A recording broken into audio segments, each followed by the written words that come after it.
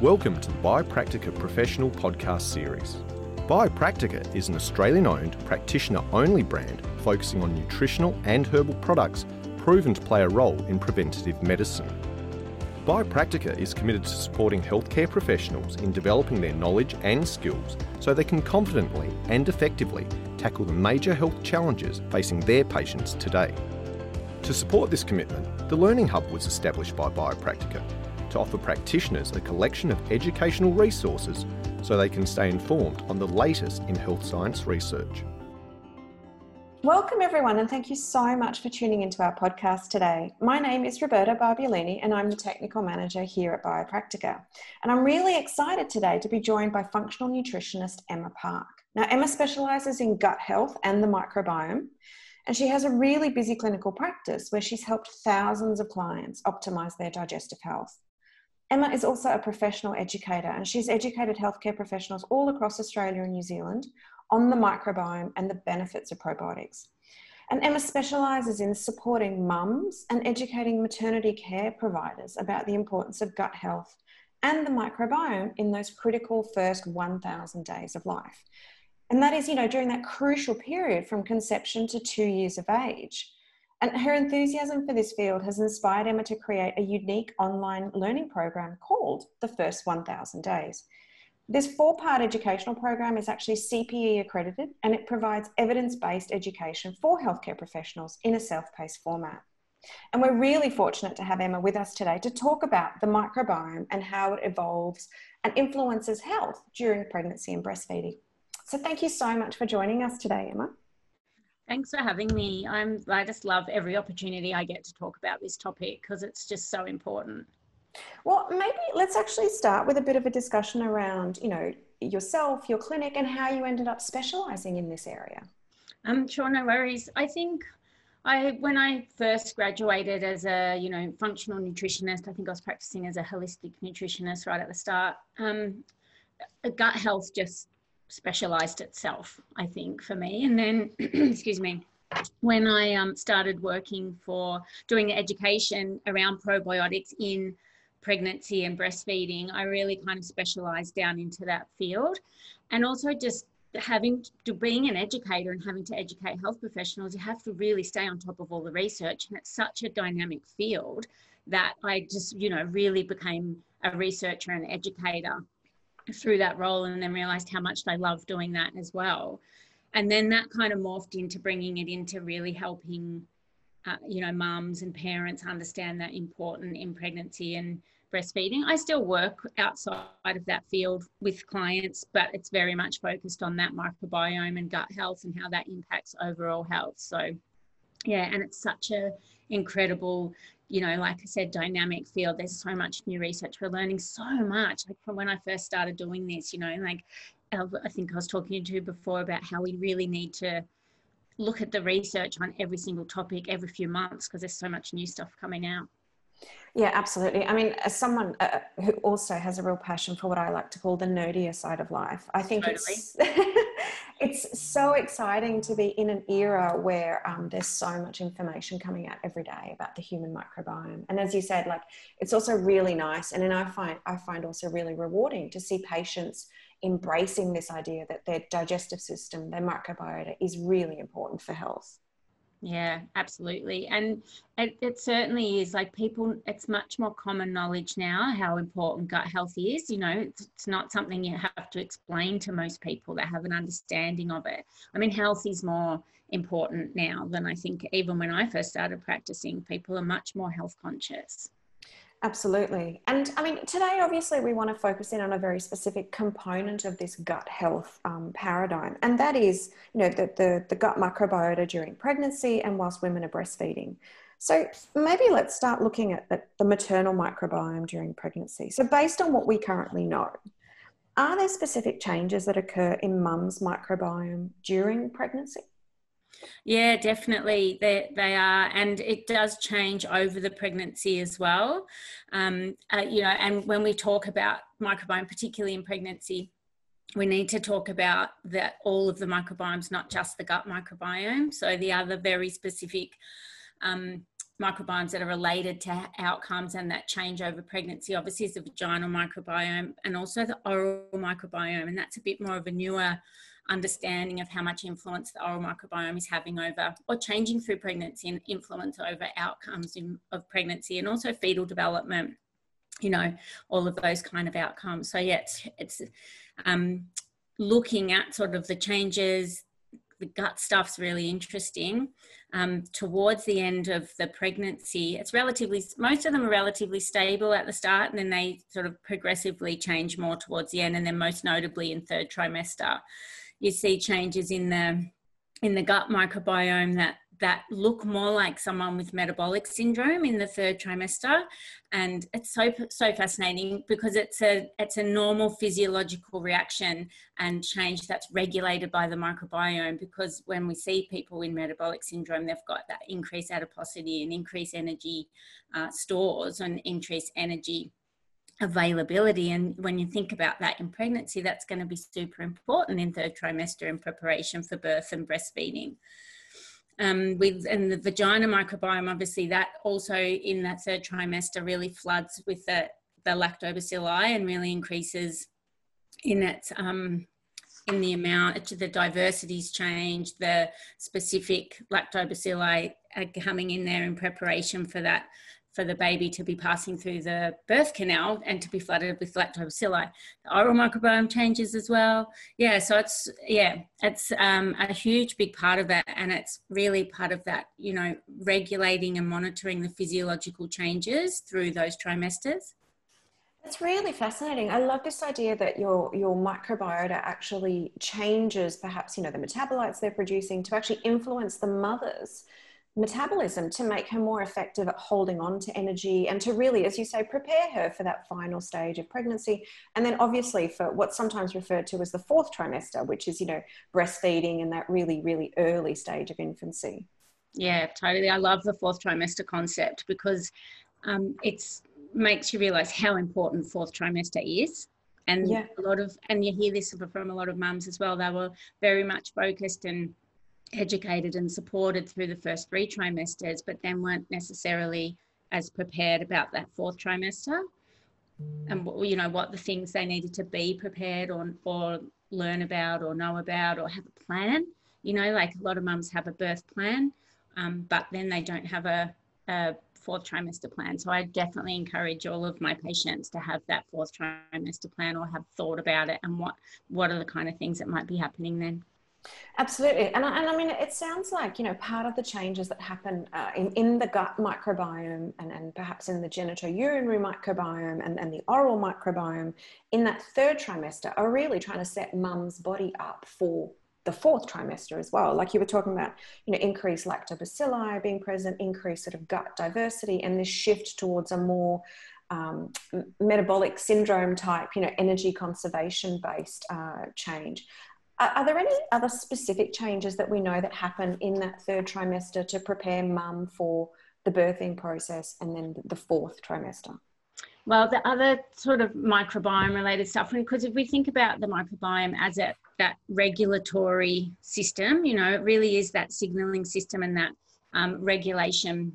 It's the interface between the microbiome, between that sort of microbiome and the mum, is that those mucosal layers. And we know that they're actually signaling things like not just that metabolic responses, but also hormones and the immune. And so really what we think is happening in third trimester is this translocation of bacteria around the body, or microbes, other microbes, not just bacteria. And then there's the preparation of the mammary tissue in third trimester, so translocation of bacteria and microbes up there to prepare for breastfeeding. And also, like, it's, you know, we look at the microbiome as, or the microbes particularly in breast milk, as passing through to baby, but they're also really looking after the health and function of that body tissue and that in the mammary tissue. So it's not just actually the live bugs passing through breast milk, it's what they're doing when they're there. And we also see that at the placenta interface. So the research around the placenta microbiome is very contentious. There's groups in the, you know, research globally, that global community looking at placenta research is very there's kind of half of them saying yes, yes, definitely, and there's the other half saying no, no, no, there's not, it's sterile. But what we definitely see is this, the impact of mum's microbiome and what's happening at the placental interface as far as inflammatory mediators and things like metabolites that we discussed before, short chain fatty acids, and they're influencing those. We could look at it like priming the infant immune system or the fetal immune system prior to birth. So we've got preparation of mammary tissue, we've got the placental interface, which is modulating and modifying and potentially priming the immune system, and then we've got that vagina and the urogenital microbiome or microflora that's there in preparation for that first major exposure to baby through that birth canal in a physiological birth.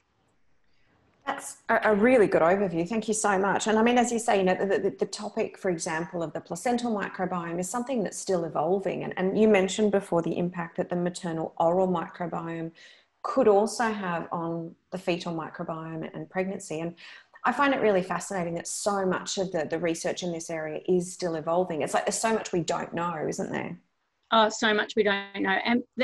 But I think what we definitely do know is that dysbiosis in whichever microbiome or whichever sort of body site is having impacts on pregnancy outcomes. It's definitely having impacts on fetal development, and then it's also having impacts on breastfeeding outcomes and fourth trimester outcomes, the hormone modulation, bonding, all of these other things that are very much have a microbiome involvement. So I think it's that, that understanding that it's regulating all of these different physiological responses, and that's its role. So when we look at hormone, immune and metabolic and even, neurological development, it's so important that we're having first an understanding and then ways that we can modulate that and optimize that, because that's the first 1,000 days period that's setting up the microbiome and the immune system and all of the systems of the infant. It's starting in pregnancy. It starts from preconception when you want to look at it like that, like all of the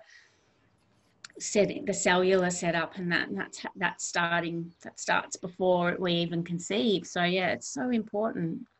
Yeah, I mean, to me, I almost feel like if you can work with a patient, both, mum and dad, from a preconception perspective and then during pregnancy, it's almost the ultimate form of preventative medicine, because you're really helping to influence the health of that next generation of patients, at the most critical time in our lives in some ways.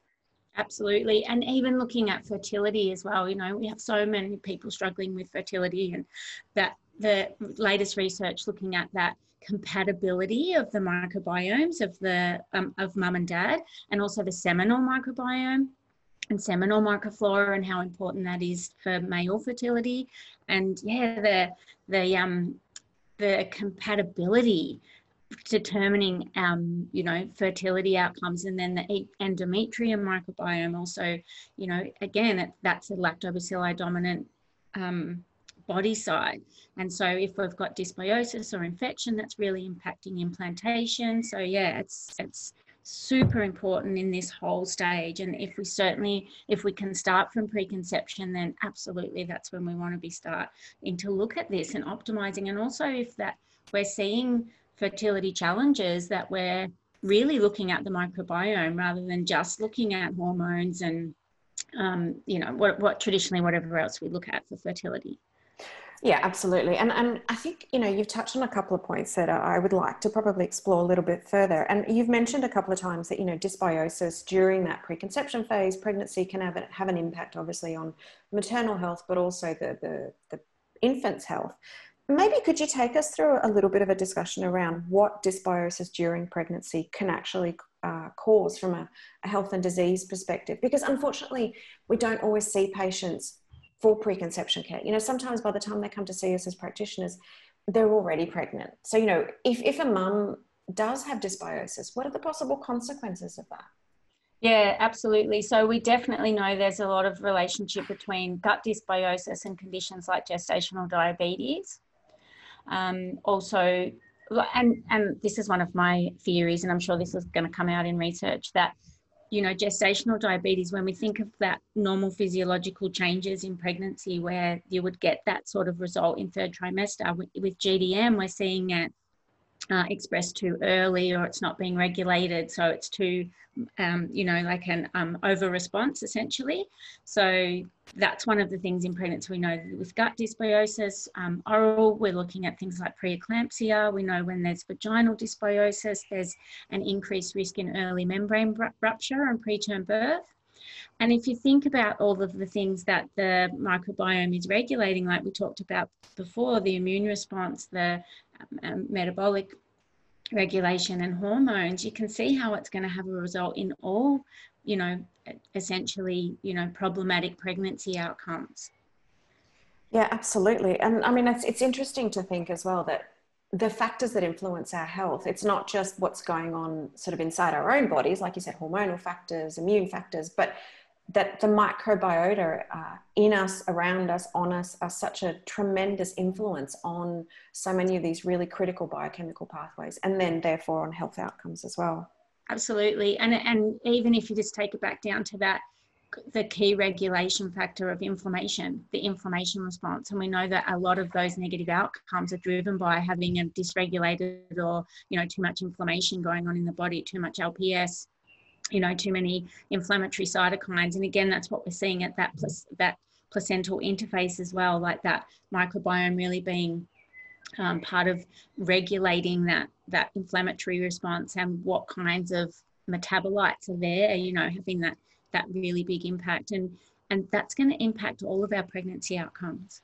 Absolutely. So if I'm working with a pregnant patient, what sort of dietary or lifestyle factors do I really need to be on the lookout for, Emma, that could actually be detrimentally altering that mum's gut, vaginal, placental, oral microbiota?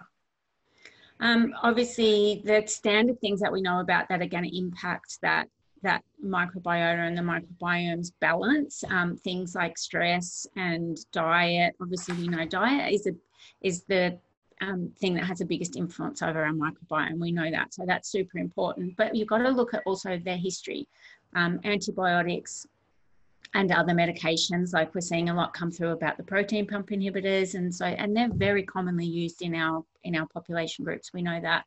Also, you know, with what's their history, like not even just in pregnancy, but beforehand, about that kind of exposure to those medications, to stress, to diet. How were they born? You know, what was their birth like? Was there a C-section, or did they have a vaginal, were they a vaginal birth? Were they breastfed? You know, so we have to really look at the whole case history. And then once we're in pregnancy, we've obviously got a really good tool with diet. It can be hard in pregnancy because, you know, you would, I don't know if you've had babies, have you? But I know myself, in my first trimester, all I wanted to eat was carbs and potato chips because I had, you know, a bit of morning sickness. So it can be hard. But I think usually once we get a bit later in pregnancy, we can definitely get those, you know, the healthy diet, lots of prebiotics, lots of plant foods, lots of nutrient density, the same way we look after all of our patients. Definitely thinking about pre and probiotics. Like there's enough evidence around, you know, pre and probiotics getting really great benefits when we're using, and we know which specific ones we're going to be using with our patients. They're case dependent. There's some great research about specific strains in probiotics for in pregnancy, for reducing atopy, for reducing the likelihood of GBS, so helping to optimize vaginal flora.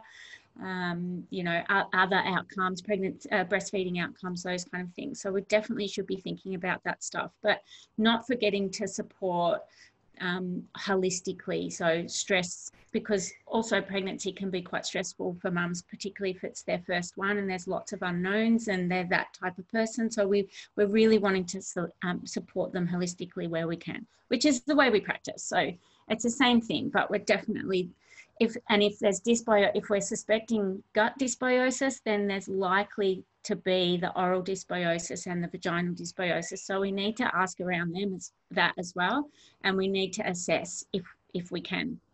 So looking at vaginal flora, getting tests done. There's, you know, in Australia we don't have access to the oral microbiome test yet. I mean, I think we can send to the UK or the US and get them, but it's expensive and it's a slow process and those kind of things. So we just want to be making sure we're getting good case history and asking about those kind of things. Yeah, and I mean, you know, your point, of course, about testing is really important. And as you say, we don't necessarily have access to the full gamut of tests here in Australia. But I often find as well, as you were saying before, if you take a really detailed case history, you can often pick up if there is oral dysbiosis, because, you know, the mother might have a history of periodontal disease or dental caries, or, you know, like there are clues, if you like, that we can look for from a case history perspective. Absolutely. And bleeding gums is so common, and people don't report that often. So you've got to ask the question, and also, look, you know, ask the question about the vaginal dysbiosis, and because also it's not always symptomatic as well. So one of the things I'm seeing now, and I don't know if this is happening nationally, but in Victoria, they're doing urine cultures as a standard, as a routine part of a pregnancy pathology. So I don't think they were doing that before, but I have had a few patients turn up with I've got an asymptomatic UTI that they've picked up on this urine culture. So I've been prescribed low dose antibiotics for my whole pregnancy. Wow. And I just worry about that, because I'm like, they're not testing the whole of the, you know, the microflora or the microbiome by PCR testing or any, you know, they're just culturing still. Yeah. And I'm like, what else is there? And is these, you know, we know now about, you know, pathogens versus pathobionts versus pathogens, and some pathobionts, you know, they are there for a reason, and they're part of a healthy overall microbiome, you know, and it's about this balance. So if they're picking up potentially just the fact that it's there, that's not necessarily relevant to a clinical problem or, you know, a clinical risk that we need to actually throw a heap of antibiotics out, and that risk versus benefit. So yeah, that's another thing that we need to keep an eye on as well. And I can't wait until we've got better accessibility to these tests, you know, like, so that we can, and it'll become routine screening. Microbiome screening will become routine. Gut, vagina, oral in pregnancy, and then in every other, you know, when we're looking at overall health and wellness. Yeah, and I mean, to be honest, I'm with you there. I can't wait until it just becomes like a part of mainstream medicine. And maybe I'm showing my age here, but, you know, when I trained as a naturopath, it was such a fringe concept, this idea that we had gut flora, and an imbalance in this gut flora could cause health issues. And for me, it's been incredibly gratifying and satisfying to see it become such a mainstream concept, because, you know, my ultimate aim as a practitioner is for as many people as possible to be as healthy as possible. So I have no problem with the idea of it becoming part of mainstream medicine, because the more people that can benefit from this knowledge, the better. Yeah, absolutely. And it is, I really do think the microbiome is the future of medicine. Like, really what we understand. I heard someone talk about the other day about how, you know, we used to think one of the reasons we went looking at the human genome and started sequencing that was to look for the genes that were causing disease. Yeah. And then they found that it's actually the microbial genes that are having a bigger influence over these disease, you know, states and disease progression. So it's so fascinating, because if we have a better understanding of what they're doing for disease, we have a better understanding of what they can do for health.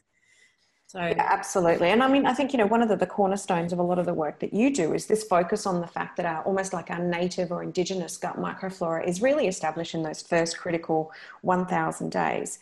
So can I ask, if we look at the influence on the maternal microbiome on the infant just during pregnancy, what impact does mum's microbiota have on the developing fetus and on the infant in those 9 months in utero? Well, we certainly know that it's mum's microbiome that the baby's getting mostly. Like, there's environmental factors, there's other factors that impact that transmission.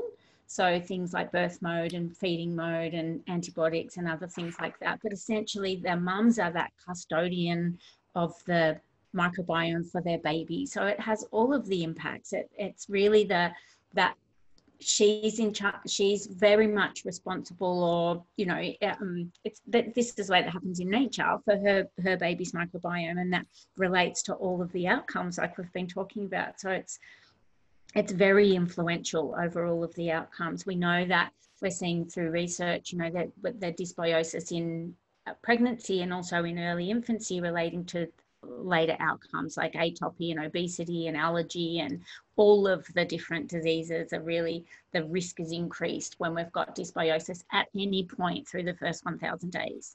So this is our setup stage, you know, like, and it's so much involved in the training of the immune system, the training of the metabolic response, the hormone balance. So with, you know, we look at it in that picture, you can see why that's having such big outcomes. So we want to get onto it as soon as we can. We're optimizing at every point across the first 1,000 days.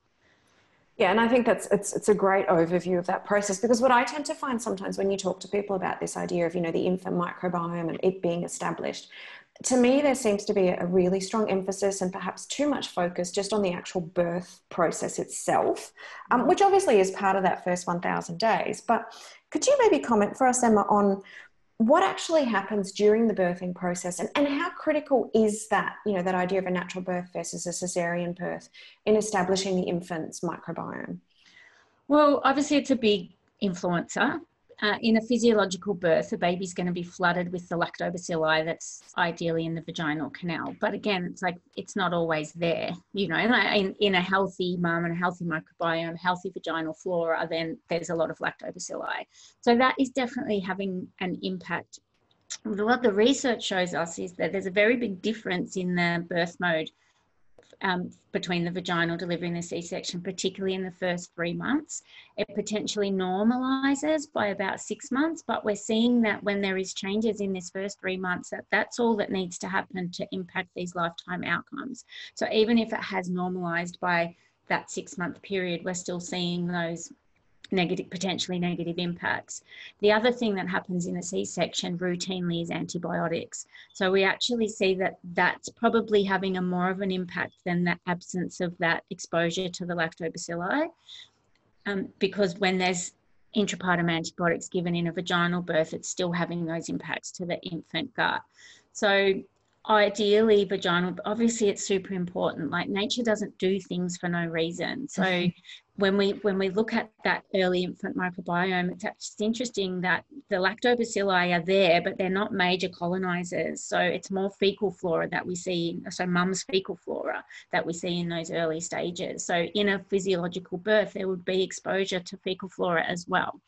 So that's what we think we're seeing, but there's so many variables that it's a very hard area to research, because what's happening in that first week? Is there been colostrum? Has there been breastfeeding? Has there been birth trauma? Has there been separation? Was there skin to skin? You know, like, there's all these other variables that, you know, we haven't really been able to research really, really well. So there's a couple of studies going on at the moment. There's one in Canada, the Canadian Child Study, which is amazing. They've got a big cohort, and they're doing, you know, stool sampling, testing all the way from pregnancy up until, at the moment, they're up to 8 years old with the kids, and they've got funding to follow them through to 12, and they're hoping to follow them right through until for their whole life. And we've also got one starting in Australia at the moment, which is really awesome. Get on this if you're a pracky and follow this, because it's going to be amazing. It's called the Mothers and Babies Study. So they've got 2,000 mums, and they're testing their microbiomes and all of the other things as well, but from preconception.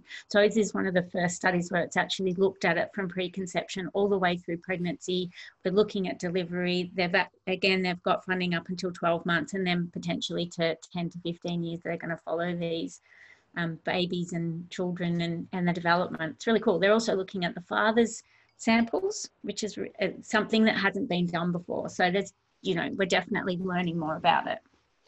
It's a fantastic research study. Can I ask who's actually doing that research? Like, is it coming out of one of the universities? Or? Yeah, the University of New South Wales, I think. Awesome. Can we put stuff in show notes? Is there? Yeah, absolutely. Put a link to it. If you just Google the Mothers and Babies Study New South Wales, you'll find it. And I think they're still recruiting as well. So if they're looking for people that are planning to become pregnant, so that they can get the tests in first, and they've just had their first baby in the last couple of months, which is so really exciting. And that other Canadian study, they're further advanced. They're looking at a lot of parameters in that study, and it's there's lots of different researchers that have joined in. They've got a really big cohort, and that was the one that they showed that what's happening in that birth mode, but also what's happening straight after that as far as breastfeeding or formula feeding. And they found that even one exposure of one bottle of formula really changed that early microbiome in babies still to 3 months, because they had really good data in that study where they looked at what was happening in that first week. Was there formula exposure? Was there colostrum? Or was there absence of that? And what they also found was that, and this happens in Australia as well, that sometimes there was formula exposure in hospitals that the parents didn't know about. Oh, wow. So this is something we need to be aware about as well, because this happens for us. So if we've got patients that you're asking them, babies presenting potentially with colic or reflux or an allergy type presentation in the early days, and even if they're exclusively breastfed, they may have been exposed to formula. And even that one exposure can change that microbiome quite dramatically in that first 3 months. And that's fascinating, isn't it? And the way they got that data was because they had hospital records as well as the reported records from parents and mums, So, and that also happens, and I know some stats from Australia, that happens quite too much than is okay in Australian hospitals as well, particularly in private hospitals. They still very much will use a formula top up without getting parents' permission. So people should know that.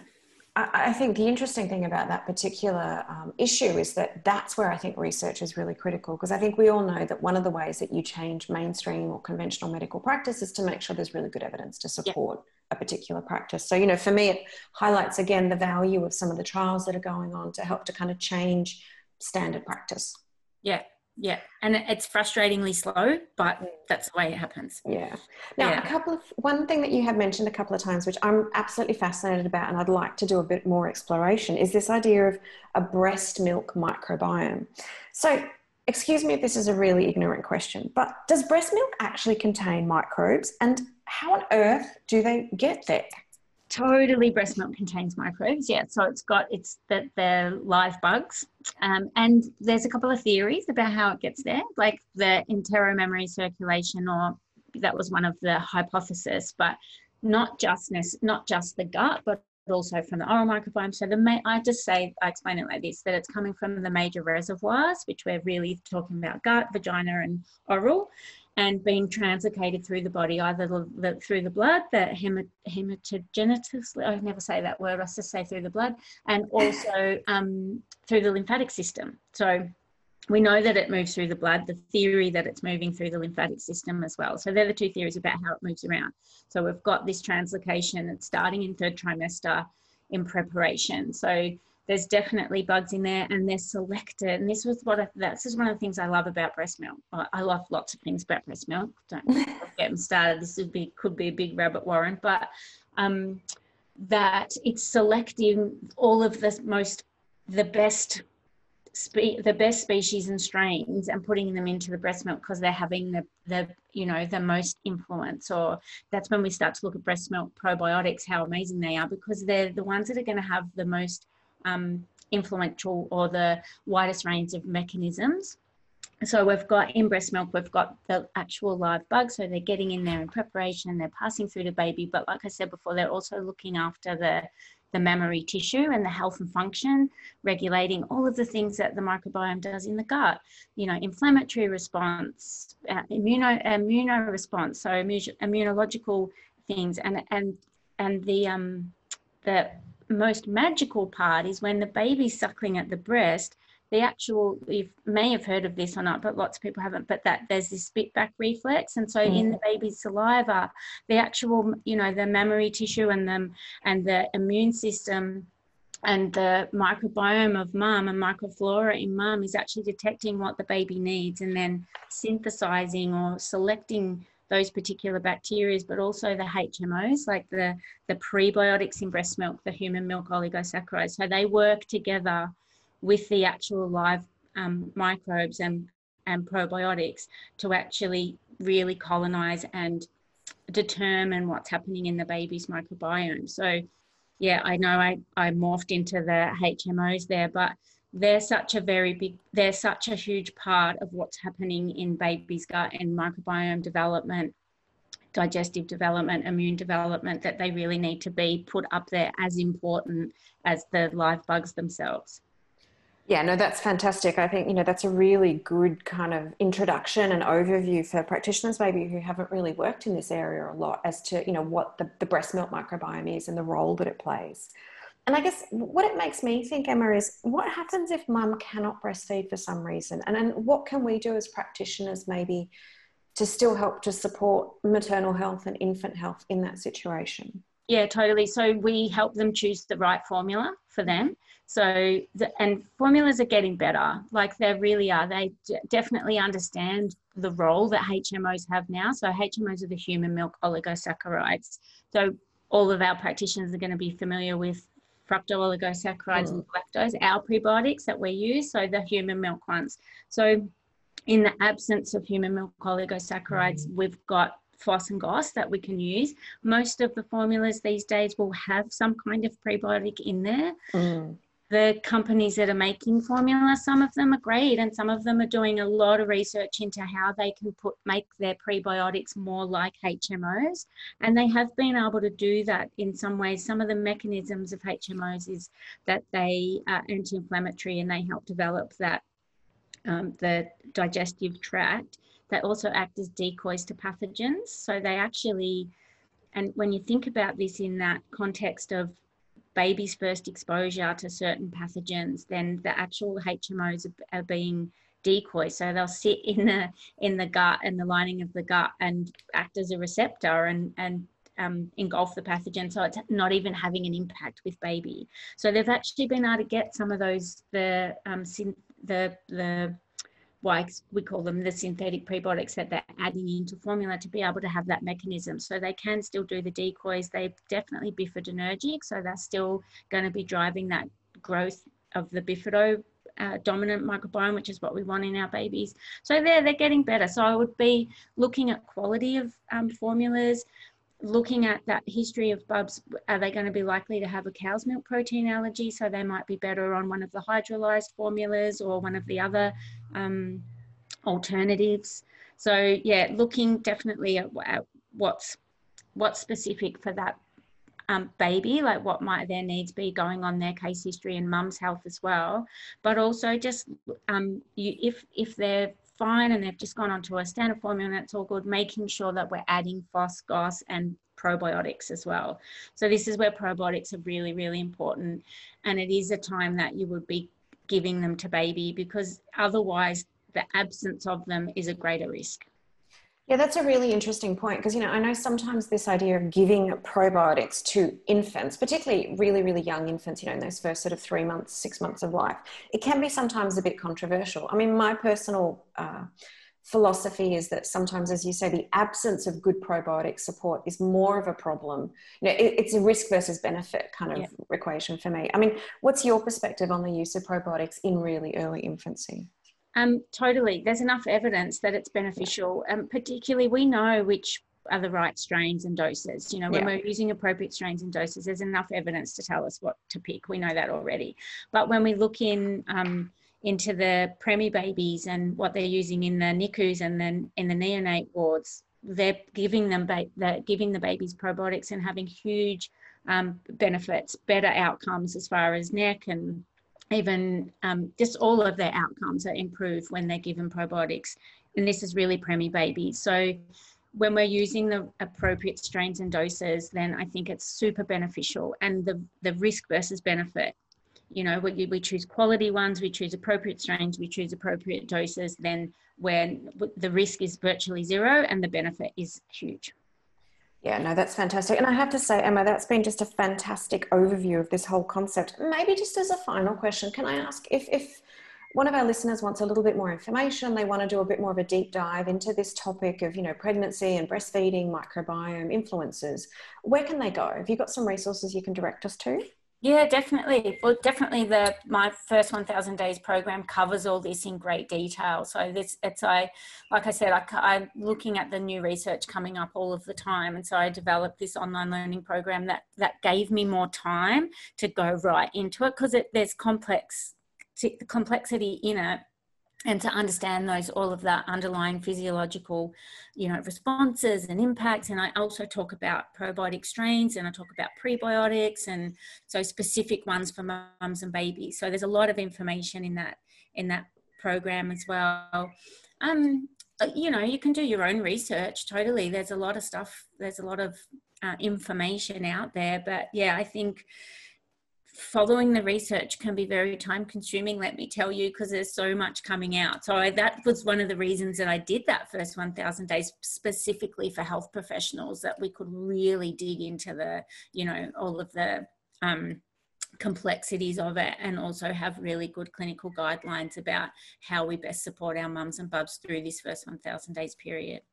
That's fantastic. Thank you so much for your time today, Emma, and for sharing all that amazing information and your wealth of knowledge. It was a fascinating discussion. Well, thank you so much for having me. And like I said, I just love every opportunity to talk about this, because the more people that know about it, the better. And we're making future humans now, and we're having there's so much impact happening in this life stage that's causing negative outcomes. We've got these tools that we can help modulate that, and we can help optimize it. Absolutely. And I also just wanted to say thank you to all of those of you who tuned in. I really hope you found our discussion as interesting and useful and insightful as I did. And please tune in next week to hear another great podcast episode from us here at Biopractica. To continue the conversation or find out more about our products and educational resources, please head to biopractica.com.au. Biopractica, empowering healthcare professionals.